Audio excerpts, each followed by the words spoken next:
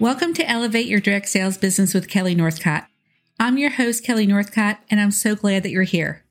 I've been in the direct sales industry for over 20 years. When I was in the field, I was a top performer and leader, and now I have a growing coaching business that helps direct sellers of all titles from all companies build businesses that they love. If you're a direct seller who wants to get more out of her business and have fun doing it, you're in the right place. Tune in each week to learn systems so that you can scale and grow, implement mindset principles and practices to get out of your own way, and get coaching to break through to new levels of your business.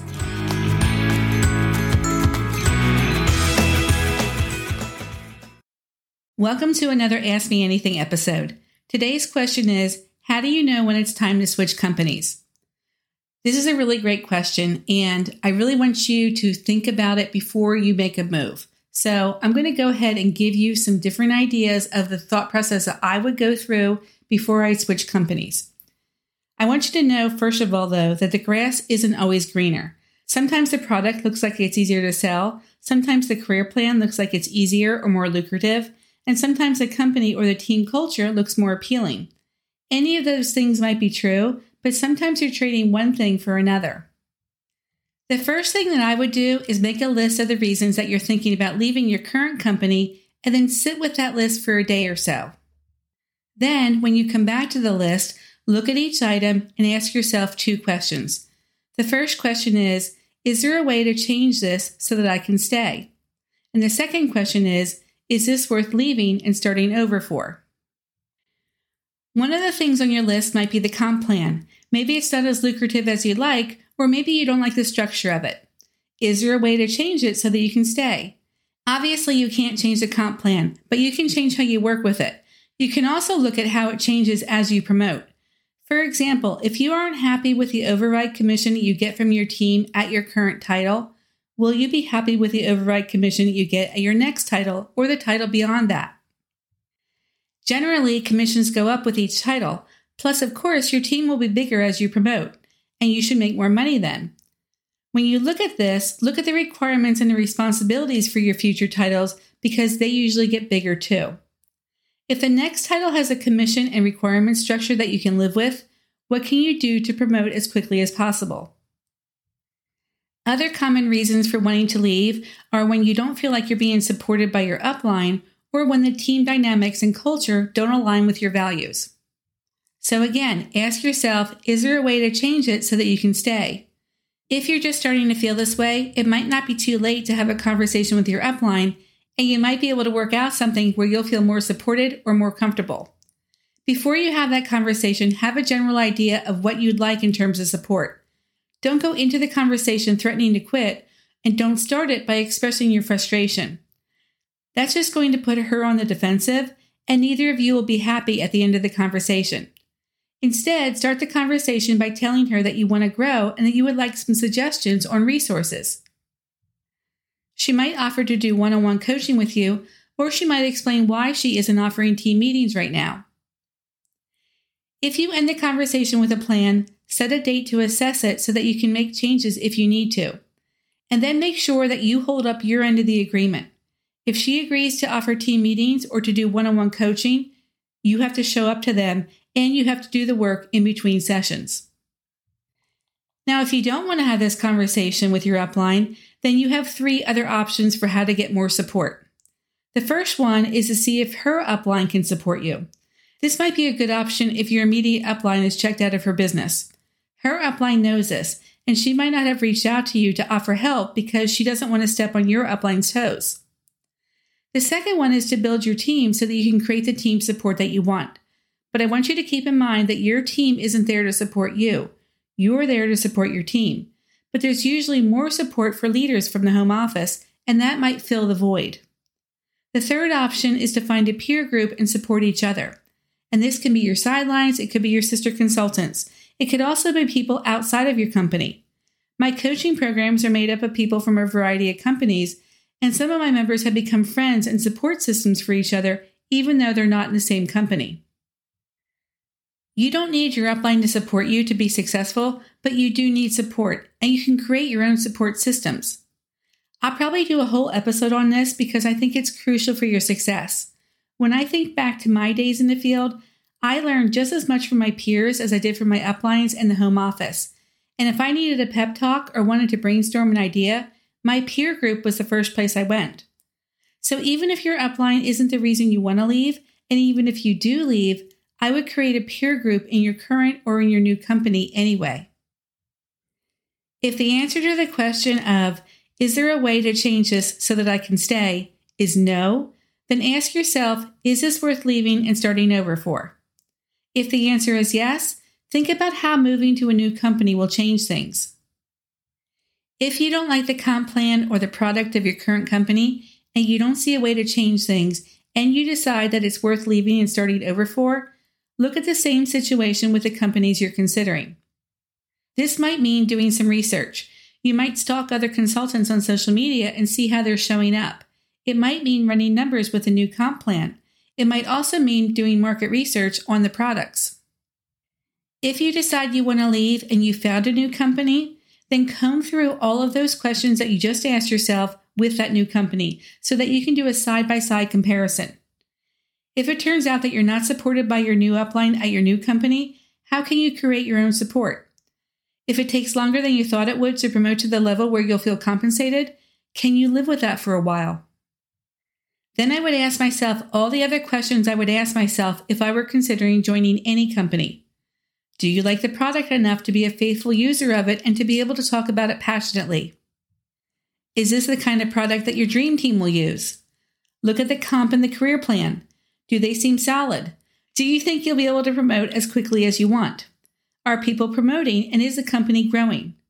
What's the financial situation of the company? Is it financially stable, and is there a plan for growth?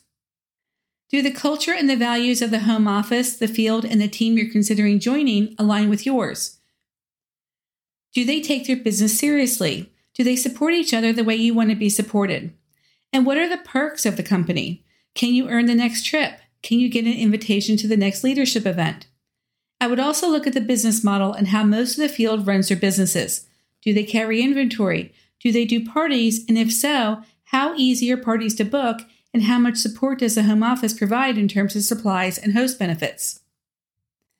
And then I would look at their policy and procedures. Do they have a non-compete? If you like to do vendor events, can you do vendor events the way you like to do them and still be in compliance? Then I would look at your current policy and procedures. And actually, I might even start there. If you have a non-compete with your current company, what exactly does it mean? When I left my second company and went to my last one, I had a non-compete that stated I couldn't recruit anyone from the company. If someone came to me, I could sign them, but I couldn't offer the opportunity to anyone who was still with the company that I just left. And I stuck to it. I made sure that all my conversations were in writing so that if there was any questions about who said what and when it was said, or who initiated the conversation, I was covered. Other restrictions might be that you can't do any business with anyone that you met as a result of your business. And this means if you met someone at a party or a vendor event, you can't talk to her about your new products or your new company. In most cases, you'll be able to grow your new business within the restrictions of your current company's policy and procedure. But you want to know what you're working with before you switch. I know some people will tell you not to worry about it because it's a lot more work for your current company to come after you than it's usually worth. But I wouldn't take the chance of being a cautionary tale. If you're going to switch companies, I want you to do it with your eyes wide open and understand what you're walking away from and what you're getting into. Some people like to host a party first to get a taste of what it's like to work with their potential upline and get a feel from their friends and family about the products. Now, you can do this if you want to, but the problem with that is that when you put it out there that you're thinking about switching, and then if you decide not to switch, you might hurt your future business. Plus, your friends and family might say that they'll support your new gig, but they might not when it comes down to it. And you know the faster you get out of your inner circle, the better you are anyway. I also wouldn't survey your current team and ask them if they'll follow you. This is going to put doubt in their heads about your current company, and they might not be able to get past their doubts even if you stay. However, I think it is a good idea to get a taste of what it's like to work with your new upline. And you can do this by hosting a party or by going to one of her events. And you can also do it by having a conversation with her. Another way people test the waters is by signing up for a new company while they're still with their current one. And if you're going to do this, make sure that you check both policy and procedure manuals to make sure it's something you can do.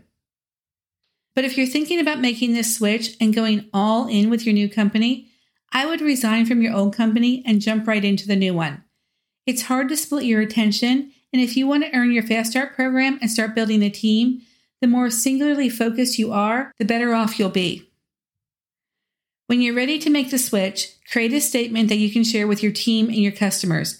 The statement should be short and sweet and not say anything disparaging about your current company. So I would say something like this: I've loved being an XYZ consultant and serving my customers and team, and after a lot of thought, I've decided to take on a new adventure. When I look back at my time at XYZ, the friendships are what stand out the most, and I look forward to continuing our relationship. If you want to tell them where you're going, go ahead. Doing this will reduce the speculation and rumors and the need for lots of one-on-one conversations. If you want to invite them to your launch event, go ahead and do that too, assuming, of course, that you're allowed to do it per the policy and procedures. You'll also want to rehearse your answers to the questions that people who want the full story will ask. Keep your answers neutral. Make it about you and your family and wanting a change or a new adventure.